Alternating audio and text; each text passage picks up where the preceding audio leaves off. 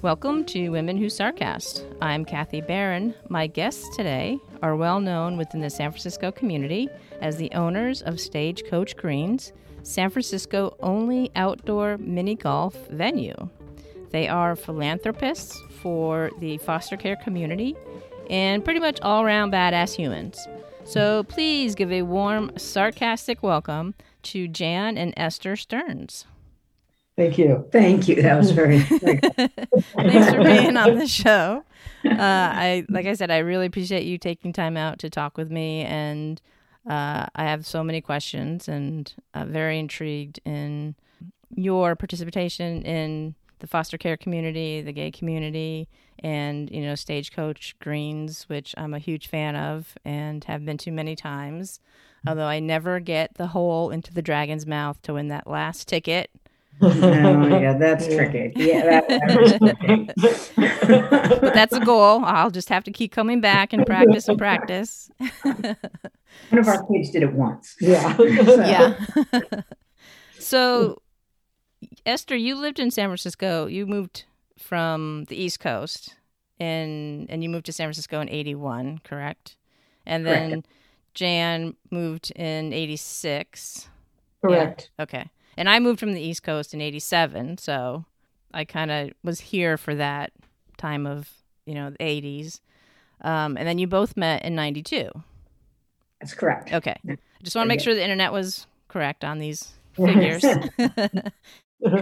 So first of all, if you're willing to share how you met and, because here you are, however many years later into these ventures, and I'm just intrigued to know how you met. Well, so as you say, I moved here in 81 and Jan in 86. I worked at Schwab in the early days. And I was also we were both involved in a community in Marin in spiritual meditation, things like that. Mm-hmm. And that's how we met. We met through one of those classes. And I'm not a Buddhist, okay? And I'm not really that well versed in Buddhism, but I'm going to give this a shot because I was told this by a Buddhist friend. I had a Shakti when we met. I saw our lives together. I did not see all the way to the miniature golf course. That was but I had a vision of, the minute I laid eyes on Jan, I had a vision of our lives together. Wow. Yeah. I did not tell her about it for a while. Right. Smart. Yeah. I just sat with that. That must have been pretty intense, to have that vision and not be able to share that at the same time, Yes, I had to go in steps because it would have been right? It would have. That was smart to wait to tell me. Because Jan would have been like, "What? What? That sounds weird." Yes. Although I was obviously really attracted to Esther in the first time I met her as well, and now we've been together 30 years. Wow! Congratulations. Yeah. Well, thank you. You have 4 kids and a lot of adventures. Right. Well, that's pretty amazing. And it's always inspiring to see couples that have been together for a long time. And, people always ask you, what's the secret? So I'm going to ask you, what's the secret? Well, Jan is very forgiving. I will say that really, honestly, you are. Jan is a very forgiving soul who always and Jan's very forgiving and I'm very into connection. So no matter what happens, I reach out and make sure we have a connection, and Jan, helps us move on because we've had, that's all the things people have in 30 years. Lots of things have happened. Yeah. And I would say that's. And I agree with that. Thank you. And I would say underneath that, we have a strong connection that I think we both try to keep in mind. And, when things have gotten bumpy, it's like, well, we have a strong connection, so we can work it out. We can talk it through. We can get help if we need to. We can take a breath. We can talk to friends, whatever, and give each other the space and the time to sort it out. And underneath that, really we know that we love each other very much, and there's a really strong connection. Yeah. Some of what the connection is built on, now that I think of it, is shared values and a goal. We've always sought to, and we'll talk about that when we talk about Braid, but we've kind of got a mission for why we're together. And, we have tried to make that important. When things are hard, we remember we have a reason we're together. Right. Yeah. And when you first initially met as well, I guess you would kind of go back to that, especially if you had that vision of, being together, then I'm sure that kind of anchors, both of you as well. So, yeah. Yes, that's true. It does. I try to remember that. So long ago. It's not really in my hands. I just have to figure out how to, Right.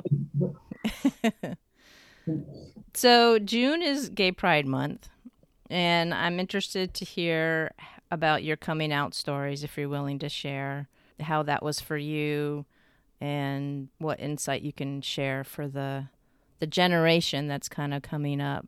So I was 25 when I came out. I completed college and I was living in Los Angeles. So it was a long time ago. I'm 66. But I think that I would say the main reason I came out is I got tired of lying, tired of hiding. And for me, it happened in a phone call to my mother. And she was actually upset at first, but pretty quickly came around and, admitted that they saw the clues all along. Sure, right. Right. Parents know. I mean, even if they want to deny that they knew, they know, right? Right, exactly. So it really wasn't that much of a surprise. And it was a relief for me. I got tired of those phone calls. How are you? Fine. What's happening? Not much. Right. Yeah, exactly. So I was born in 56. So what year was it? 81. 81. Yeah. So about 1981. Okay. And that was in LA, which. Yeah, it was in LA. And not long after that, I moved to New York, and then in 86 to San Francisco. So it was a relief to not lie anymore and have things more out in the open. And it took a while for the family to kind of settle in, and they did. And then, my mother, I don't think she ever went to one of the parades, but she was certainly a peace flag waving, That's really great. on our side. It didn't take her long and I think she saw that I was happy. And, my father was, also appreciative of that as well. I was starting to come into who I was really meant to be and what was supposed to happen in my life. Yeah. And the truth, I think, is very freeing. Right. Absolutely. Yeah. It's like that weight kind of comes off of your shoulder once you verbalize that. And especially family, it's great that your family was accepting. They were, because that was, in that time, the world, really has changed a lot since then. Yeah. Well, I was younger. I'm younger than Jan, but I was younger when I came out. So it was the early 1970s, and I was 13, and I grew up in a suburb of Boston. So there was just all this emerging, there was a lot going on in Boston in the 1970s, which I couldn't really get to from the suburbs, but I could read about. I went every weekend to the Boston Public Library, took the transit into the Boston Public Library and took out every book that had lesbian in that I could find. When I was 13, a friend of mine said, well, I don't know if you're not sure whether you're gay, but I just need you to know I'm not. And I said, oh, I'm sure. I'm gay. At 13, she's pretty, strong-willed. Yeah, there was no real uncertainty there. Yeah. It wasn't as easy, it was hard. Instantly, all of my friends in high school dropped me. I didn't have friends again until I went to college. And I wasn't harassed. It was a nice high school. So, nobody bothered me, but nobody wanted to deal with me either. Right. And For most of my life, I've dealt with both being gay, or being a lesbian. I really identify as a lesbian, being a lesbian, but also gender nonconforming issues. Mm-hmm. Now that I don't work, I'm free to look the way I've always wanted to. And so I haven't been the lesbian who fits in. I've always been the lesbian who creates trouble, or makes everyone kind of uncomfortable. Sure. So, it was not an easy time. I've since talked to old friends from high school, heterosexual friends. And one of my friends said to me, she's a nice girl, she's a woman now, of course, but she said, I wish you had told me what was going on. I could have been more of a friend to you. And I think she meant it very sincerely, Mm-hmm. but I also just wasn't there was no way to be honest with people. It was for a 13-year-old or a 15 or 16-year-old. It was very hard. Mm-hmm. So it was not an easy story. I got fired from my first job after college, and I was told you will never fit in at this insurance company. And in retrospect, I think that was true. I would have never fit in at the insurance company, but I'm pretty sure it was in 1981, and I'm pretty sure it's because because I'm a lesbian. And so coming to San Francisco and working for Schwab was a big deal for me. There were other out people. Schwab was a pretty accepting place in those days. It was great here. And that really, but I spent 30 years in financial services, and, there were ups and downs to that too. I was a bit of an outlier all the time for 30 years. So, it's been an interesting road. Yeah. It must have been really difficult to reach out to, people you went to high school with, or even coworkers to, get their support. Overall, I was lucky to be at two companies that, were very relative for the financial services industry, that were really pretty accepting. But, I never really lost this is what I think is so hard. I never really lost the scars of getting fired from that first job, in the sense that I think it's very hard for people like me, or other groups too. I think this applies to other outlier groups in business. You're more protective than people who fit in need to be. So even if you don't need to be, you just can't help yourself. You don't know what you're going to encounter. And I really do think it gives you an edge that makes people uncomfortable. It doesn't help. Yeah. It's an added challenge, and, work's already hard. It's an added challenge. Yeah. So was there ever any point in your career that lessened, as far as that challenge, or was it just always there? Good question. Certainly things got better in the world, and I was pretty successful.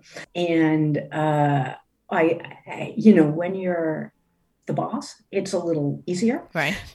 People are nice to you because they have to be. Right. And yes, it definitely got easier. And then, there were times like when we adopted our first son, my company at that time, we were in San Diego by then, they had a big shower for us, and everybody came. When we got married and when it was legal, all sorts of people came from work. Yes, it got a lot easier. But I think for people of my generation, it's hard to let go of the reserve and the carefulness that you developed when you were younger. Mm-hmm.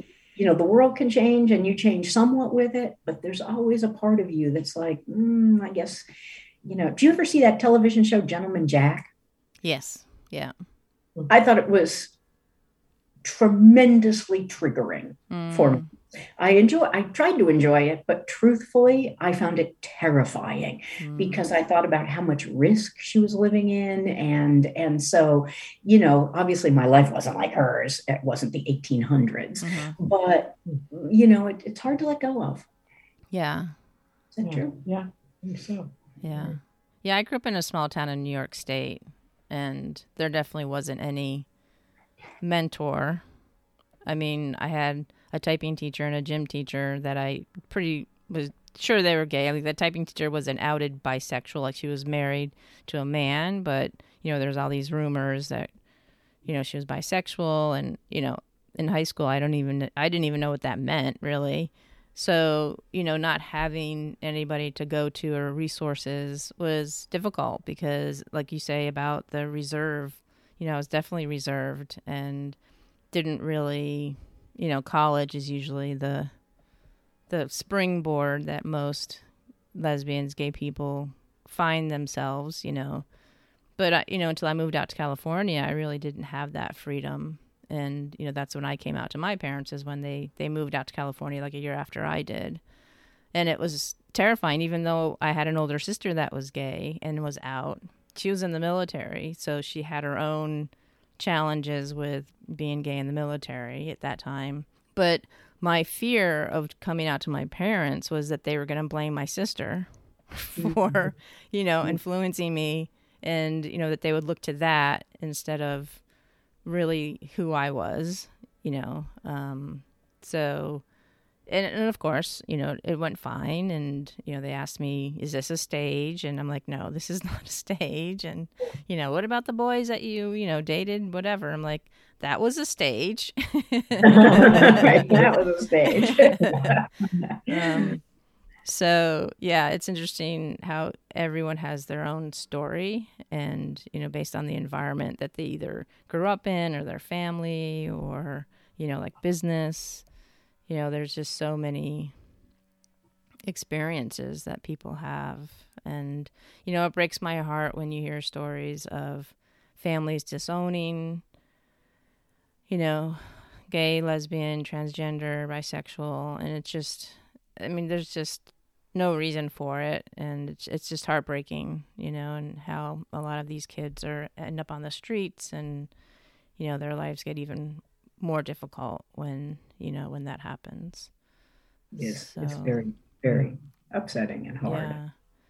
So, in your mind, in your experience, how has the gay community and movement kind of changed in San Francisco? I guess we could kind of narrow it down to that from the 80s, because I remember going to the gay pride parade in the 80s, and that's when the AIDS epidemic was happening, and there was just a lot of focus around that happening and the tragedy of that.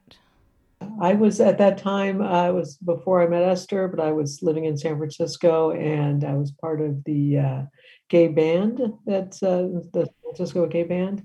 And it was heartbreaking. I think almost all of the men got sick with AIDS. And most of them died. It was a time of a lot of funerals, and it was, I saw personally, young men getting sick and their families disowning them and not coming. And I remember this one mother who did come to be with her son, and, I sat with her, and just how heartbreaking. She was just, sitting on the couch watching her son waste away and die. It was awful. Yeah. And as part of the lesbian community, I remember very well having conversations, between the women. It's like, it's like, well, we can't take care of them all, so we'll divide them up. And you take so-and-so and I'll take so-and-so, and we'll do what we can for our friends that were so sick. And the Castro just became such a hard place. I didn't live in the Castro at the time, but certainly was there a lot. It was very hard to be there, to see, young men that were old men, overnight. Yeah. So that, that's very vivid in my mind. And then when I mentioned before, the world really changed in front of me. Esther, when I met Esther, she wanted to have a family, and I had never really even considered that. That just wasn't a thing. Lesbians didn't have children unless they were previously married, had a kid, and were divorced. Mm-hmm. That was the path to having a family. But then, women started, with the turkey baster and artificial insemination and stuff like that. And adoption opened up. When we adopted our son in 1999, we were the second adoption to be legalized with two Oh, women's wow. birth certificate in San Diego County. His Wow. adoption is an open adoption. His birth mother chose us. We're still in contact with her. That's He's amazing. 23 now. And that just, when I, first came out, that all of that was just not even imaginable. Right. Yeah, with gay marriage being legalized and Yep, yep. yeah. Yeah, we got officially married in 2008. So we were in that window when it was legal. So ours is one of the 10,000, first legal marriages in California. Wow. And I'm not by nature a joiner. So I'm just not by nature a joiner. Right. So I'm not really, but I do think also I think that especially the AIDS crisis really tore at the shred. Like, now there was a community, there were stores, there were places to go, mostly bars. So that's a problem. But I think the women's building was still very vibrant when I got here in 1981. But so I think it's become more private or personal. Like, we actually spend most of our time in Truckee now, which is up in the Sierra, and so we're not in the city as much. And we have a group of friends up there, I think it's gotten more private and personal, for some good and for some bad, right? Like, somewhat we've integrated, and other ways we've lost our political edge. Yeah. It's funny. It's interesting you say that they lost a political edge. Because the Castro, I haven't been there in a while, but when I was there probably like 5 or 6 years ago, it seemed very quiet. And it just seemed like a lot of businesses that were there, like a lot of the bars have closed for financial reasons. And, COVID kind of helped with that. But even before then, it seemed like a lot of the lesbian bars were closing and they just weren't being financially supported. And I think, as far as we get older, because I'm in my mid-50s, as we get older, we kind of like come into our little cocoons and we just spend time with our, the closest friends that we have, our circle, and, not really going out to the bars or, having that party atmosphere because, bedtime's at 8:30 now, Yeah, you're getting to bed earlier. You stay up late. So it definitely has changed and evolved over the years, it feels. And you can definitely feel that energy, not as, that vibrant energy that I once felt in the Castro just doesn't seem to be there. I think I think to the largest extent, the gayest thing in the Castro now are those rainbow crossing walks they painted 18th and the families and the strollers go across. Yes, the families and the strollers. We have friends who spend a lot of time in Provincetown in Massachusetts, and they say the same thing. Oh, interesting. It's just, we've all moved. We moved, not just us personally, but I mean, we grew up and we moved places, and that we aren't congregating like we used to, which, you can't blame us, but it changes things. Yeah. Well, I appreciate you sharing your stories. It's really heartwarming to hear other people's experiences, and I love hearing other people's stories. And one story that I'm also very intrigued in hearing about is the Stagecoach Greens and how that came to be. How did the idea of creating Stagecoach Greens first come up? Was it like one of those epiphanies that you were like in the shower or, driving down the street? Well, it is kind of a funny story. So as I said, I spent 30 years in financial services. And as the last step in my career, I tried to build a financial services company for middle class and working class people. It was not a successful endeavor. I could have a good idea, but our funders pulled out. Nobody really, I don't think the industry really wanted to see it happen. So it was disappointing, and it had been a noble experiment, and I was really excited to take it on, and just didn't work out. And so I decided that was it. I wasn't going to work. We moved our kids to San Francisco, back to San Francisco, because we really wanted them to spend their teenage years in the city. We just wanted that experience for them. So we moved to Mission Bay in San Francisco, a neighborhood we love.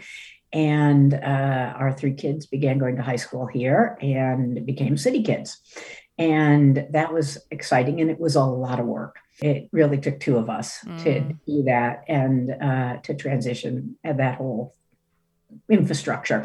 And but then they graduated and started to live their lives, and we went to college and we had time, and we were sitting up in Truckee, where we spent a lot of time, and we were having ice cream with a friend of ours. And I said, what this ice cream stand needs is a miniature golf course. It would be, because that's what I'd seen growing up in New England. I'd loved miniature golf. And I thought, if you're sitting outside in a rural place in the summer eating ice cream, you ought to be going miniature golfing. Right. And my friend said, you mean on that empty lot across the street? And we looked over, and there was an empty lot for sale across the street. So we bought it. And we planned to build miniature golf on it. And we started to think about how to do it a little differently. We didn't want to pour concrete all over. We wanted to do things. So we started to think about how to do it differently. And Jen has a stagecraft background. Okay. And she has a theater degree. And I said, this thing you did in college, I think that's how we have to think about it. It's time to rear its head again and bring it to life, right? Exactly. You mentioned something, And so we started, I really love history, and I love California. And I feel grateful for everything that Northern California has been in my life. The minute I got here, I thought, this is home.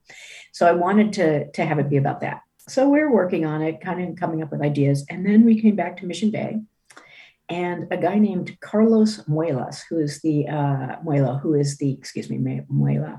like the food truck king of San Francisco. I read in the community notes that he was getting miniature golf approved for Mission Bay. Oh. So I was so surprised. And I called the parks department here in Mission Bay, and I said, who's this guy? And they said, well, we can introduce you. And I called them and I said, you're building miniature golf. We're building miniature golf. We should talk. What's your plan? And he said, oh, I haven't got a plan. I'm just getting it approved. Then I'm going to figure out what to do. So that was it. We were just like, oh, we gotta, work with him. And I will say we realized that our plan needed to be in San Francisco, that we couldn't have gotten the kind of audience and uptake in Truckee that we could get here. Right. And Carlos is amazing, and he's been great to work with.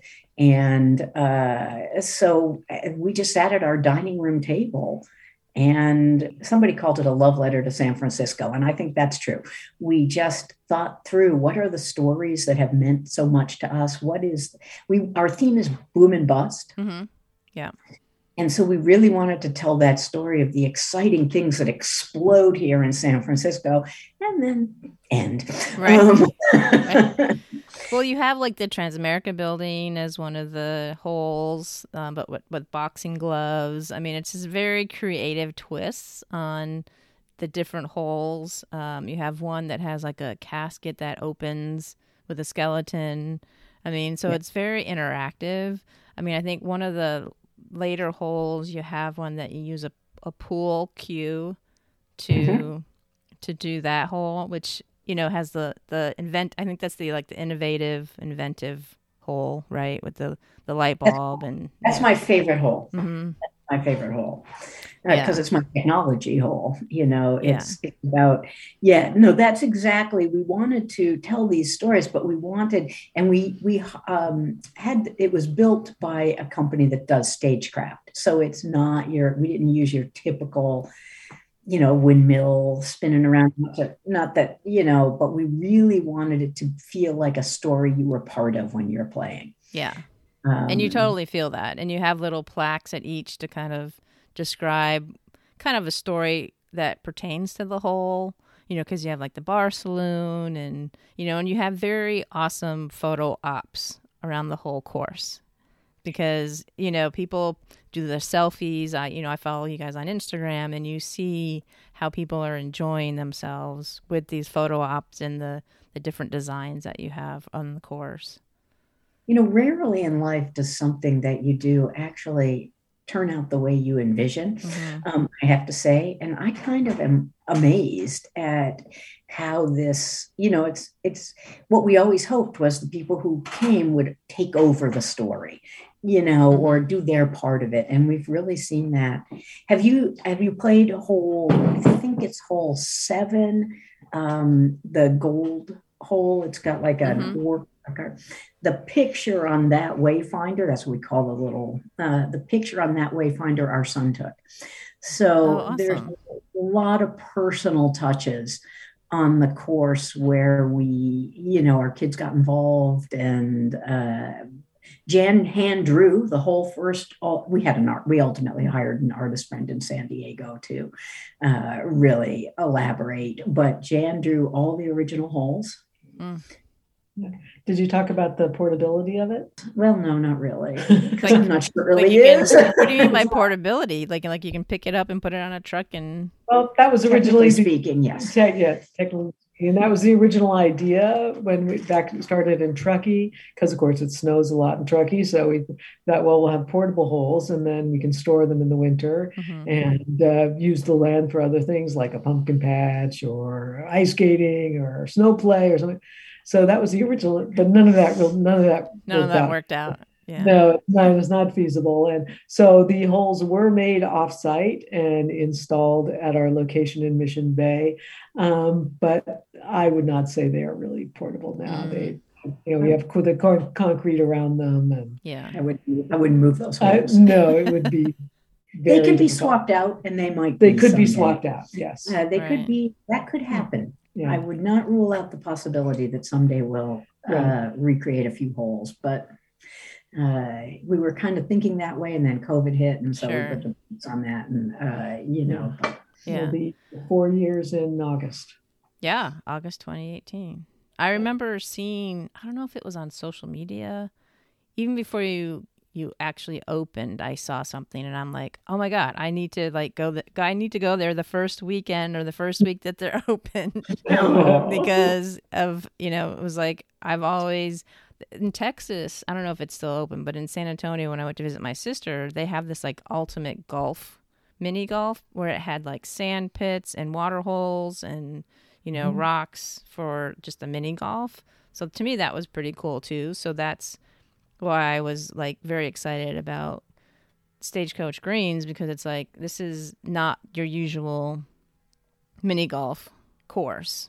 Like Esther was saying with the windmills and the, that sort of thing. So I was really excited to hear about that. We did a lot of research. We played a lot of miniature golf courses. I have thousands of miniature golf pictures on my phone. Including Disney. We went to Orlando and played there because they have 2 amazing courses. But I've never seen anybody do it the way we did it or get it into 10,000 square feet. Yeah, that's the other thing. I mean, this is not a sprawling, piece of land. Most of these great courses are a half an acre. Yeah. And this is San Francisco. We all live in small apartments and we have a small miniature golf course. Right. We use special balls that we sourced from China that are low bounce because, we started with regular ones and they just bounced all over the course. The first week was crazy.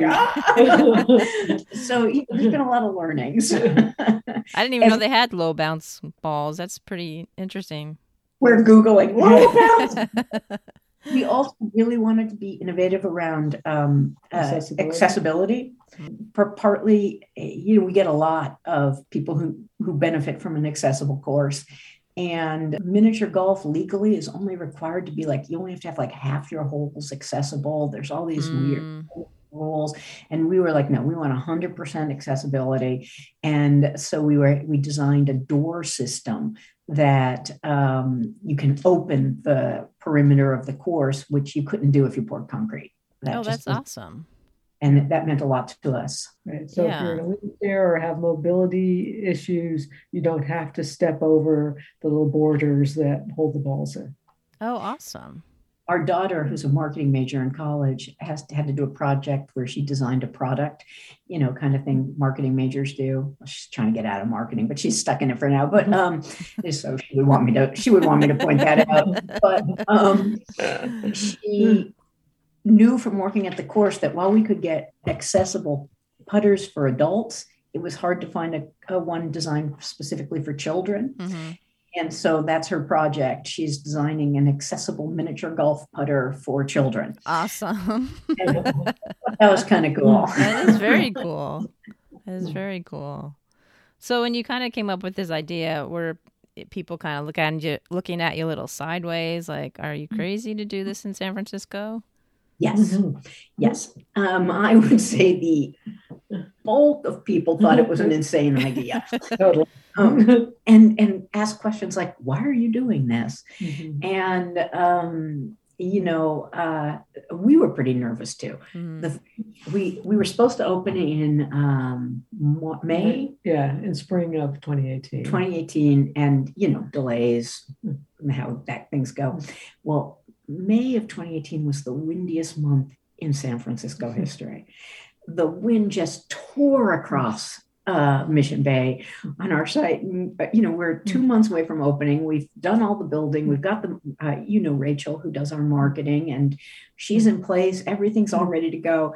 And there's like a hurricane going on every day. Yeah. And, we wondered whether outdoor golf would really work in this city. Would it be too cold? Would it be too rainy? Would it be too rainy? Would it be too windy? Our daughter, again, said to us, well, Mom, if people don't go outside in bad weather in San Francisco, they never go outside. Right, exactly. And if you live in San Francisco, you should know to layer and, be prepared for anything.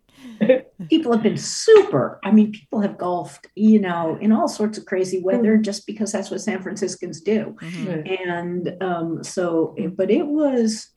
we weren't guaranteed. We were not sure of success. Yeah. And here you are 4 years later, and do you keep track of the number of people that golf? We know how many tickets we've sold. Mm-hmm. And what we don't totally know is the number of people do buyouts and they bring large groups. But I have to adjust the ticket number for that, but I think it's about 350,000 golfers. Wow. That's pretty amazing. And we lost a year for COVID. Right. So we definitely see 100,000 or more golfers a year. There is no miniature golf course in America, except maybe Disney, that has that kind of throughput. Yeah, it's been even more fun. I don't know. I think it's been a good place for people to be outside together during these last 2 years. Absolutely. And I think we've been embraced by the city, and the community loves us. And why wouldn't they? I mean, I think that's exactly what San Francisco needed, was that little shot in the arm of something outside that's active. But it was great. Everybody, you had your tee times, separated out so that there weren't very many people on the course, and everyone was very respectful and playing along, and it was still a lot of fun even with that. So with the food trucks and the donuts, oh my god, those donuts are like to die for. We smell them all day long. And we've kept that spacing and the tea times, and we've found that some of the learnings for COVID is that it actually makes for a better experience for our customers, our clientele, to have that space and have that time that's yours to go through the course with your group. Right. And so we've kept that since we it makes it frankly easier for us to manage the course. Who's coming in when. We can staff better and all those kinds of things. So it's been a good, and Carlos does a fabulous job with the food trucks. We have to keep nodding to him. Mm-hmm. He has been, Carlos also has been a godsend in terms of helping us learn how to deal with the city and all the challenges. We weren't small. We had not run a small business. We were, corporate people. Mm-hmm. So we had a lot to learn, and he has been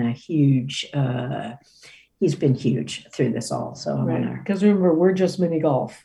He does everything else, the bar and the food truck and so forth. Yeah. Well, I think it's unique just that people have to sign up for a tee time, right? Normally at a mini golf, you just show up and you play. So I think, that scheduling a tee time is just like regular golf.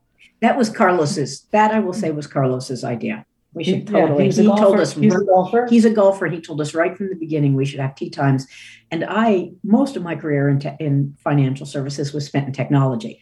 So I was able to call on people I'd worked with, and we built our own reservation system. So the software that you use, it's all custom to our business. Right.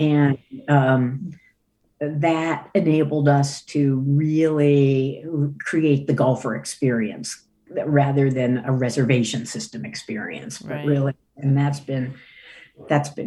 was a fun part of the project. Yeah, it's a nice touch.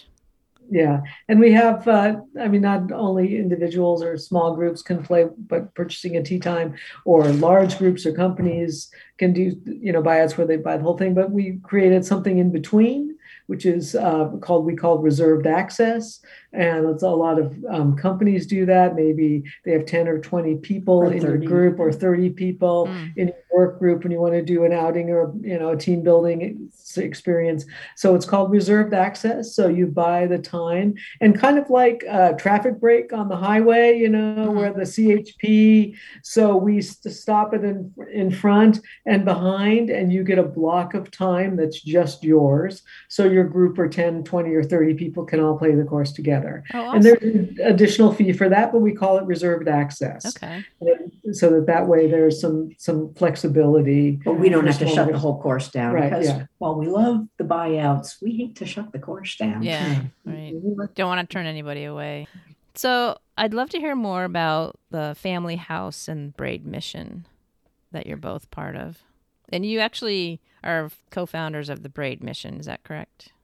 So I'll make a big distinction between the two. Family House is across the street from the course, and we're huge supporters, but we're not really in any way personally responsible or involved. But Braid is really our thing. When we came to San Francisco, actually before mini golf, one of the things, we have two friends who are Episcopal priests, and we've been involved in supporting foster youth for years. A long time, yes. And two of our children are adopted out of the system in San Diego. We were foster parents. Yeah. And we are supporters at Cal State San Marcos when we were in San Diego, which is a Cal State near San Diego. We were supporters of the creation of an innovative program for former foster youth in college.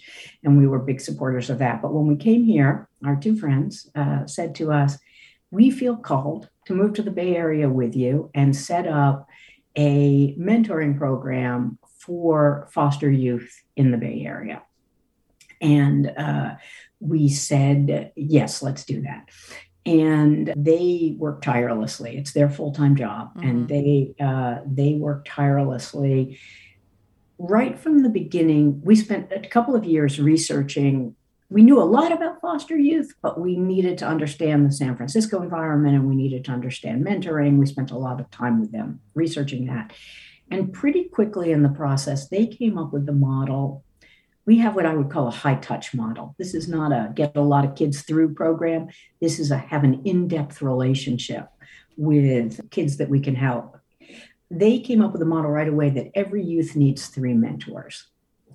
And we picked 3 for this reason.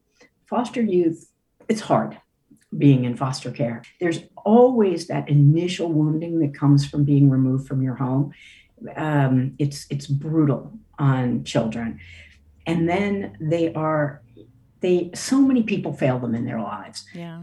They move so often, so many adults fail them, so many mentors come and go. Social workers come and go. Schools, they often change schools every 6 months. Wow. So teachers come and go. They just don't have stable relationships. They don't have adults who stick by them. So we wanted to build a program where even if one mentor had to move to another city or leave, or in one case, we actually had a mentor die. Yeah. That was hard. But there were two other mentors there to help that child grieve through the process and transform their experience of an adult leaving them from, I don't know what happened, now I'm alone, to, look, there are adults who are going to help me. Right. And so every youth has 3 mentors. We are usually open to receiving children as young as 9, and we don't cut you off at any point. We have youth who are now adults and who still have ongoing relationships with their mentors. It does take foster youth sometimes a little longer to launch into adulthood, because they haven't had the support that that all children should have. So we wanted to establish a program that we could really do what we knew was best for the kids, and we didn't have to answer to metrics. I mean, we've got good stories and we've got good metrics, but that's not the point. Sure. The point is to be a presence in the life of these young people. So when we had the golf course idea, we thought, well, this is perfect. We'll build this golf course. If it's successful, we'll have profits, and we'll use those profits to support the mentoring program. Oh, amazing. And that's where we are. That's great that they have 3 mentors. Everybody has a different experience. So to have 3 different people be there to support them, and so they can depend on more than one person and gain that trust. And they have a rule that at least 2 mentors, particularly, I mean, if it's a personal visit other than Zoom, that 2 of the mentors have to be there at all times. So there's always at least 2. And then that way, if one mentor has to work or can't be there, whatever, there's the other 2. Right. And then also each mentor group has a facilitator, because it's hard for the mentors as well. I mean, we can tell you some horrific stories, and the mentors have a facilitator to work with to help them. And then the facilitators work with Chris and Rebecca, who are the co-founders of the organization with us. And the facilitators, in addition to being what we call pastoral, helping the mentors deal with the emotion of seeing the lives of these children, they also help the mentors negotiate the complex family arrangements. You'd think it's so simple. You schedule to see a kid Saturday at 10. Well, the adults who care for these children are not necessarily really good at meeting those commitments. Right. So they change things on the child, and then all of a sudden, that doesn't happen. So it takes the facilitator works with the foster parents, with the foster system, with the schools when it's needed, with the social worker, and to make so that the mentors can really put their heart and soul into the kids. And it's not like most of our mentors themselves are pretty young. They're young adults in the city, and we've actually had, I think, over 500 mentors complete our training. Wow. Right? And we have 250 currently, in the system, volunteers. Total volunteers, because not everyone, once you find out what's involved, it's not for everyone. We understand. Yeah. It's a big commitment. And, and so we try to put a lot into helping the mentors so that because we're really asking a lot of them, and they're really lovely people. Well, it sounds like there's support from the top down, and to build that foundation for the youth. And, it sounds like it does take a village to, help kids and, come up through the system. And it just feels like, from what you're describing, it feels like that particular experience for the kids is a lot more loving and supportive. We have one mentor who left to go to medical school in Dartmouth, but every month she joins a Zoom call with her youth and her new team. And, so it's a very dedicated group you have. Yeah. Very dedicated group. So we're served almost 60 youth so far since its inception. And so Chris and Rebecca, the co-founders, are Episcopal priests. So they're trained, and we're in partnership with the Diocese of California. Yeah. But of course, the program's not at all religious. Most of our mentors aren't. We're not. You just have that support from that community. Right. Exactly. Yeah. Exactly. That structure. Yeah. And that structure. We've also gotten great support from some of these science-related businesses. So, for example, we have one youth who, when we first brought him in the program, he hardly ever went to school. He was, he was struggling with truancy. And one of our mentors, on their own initiative, got him an internship at a UCSF lab. Wow. And now he is, decided he's going to be a researcher, and he goes to school all the time. And we're working with Berkeley Labs to try to build a pipeline program for mentorship. And a lot of this has come from the mentors, because that's what they know how to do. Right. They know people, they know the world, and they have helped to introduce just what people do for each other. Yeah. And it seems like with kids, it's like if they're given an opportunity like that, they'll take it. If they're encouraged to do something like that youth, it's like that's all they need to thrive and to succeed. It's like They just need that one person to, give them quote unquote permission to take that opportunity and just go with it. Yeah. It's actually amazing how resilient children are, because honestly, I'm practically in tears just thinking about some of them. But if I told you their life story, we'd just all be crying. Yeah. I think you can survive that, but they do. And they're not bad kids. They're victims. They've been failed by so many people so many times, and they need help, but that help can really make a huge difference. Yeah, absolutely. And so every time you go at Stagecoach Greens, you are helping these children. I'm going to go more often now then, and do my part and have fun doing it. That's right. It's fun and it's good. Exactly. Well, thank you so much for being here and taking the time and sharing your stories and experiences. I'm just like, my heart is warm right now, just talking with you. And if you're out there listening, definitely check out Stagecoach Greens. If you're in the city visiting or live, definitely check them out. Check out Braid Mission and all of their work that they're doing for that. And thank you again for being on the show. And Kathy, we thank you for all your support of Stagecoach Greens. We really appreciate it. And I guess to your audience, thank you.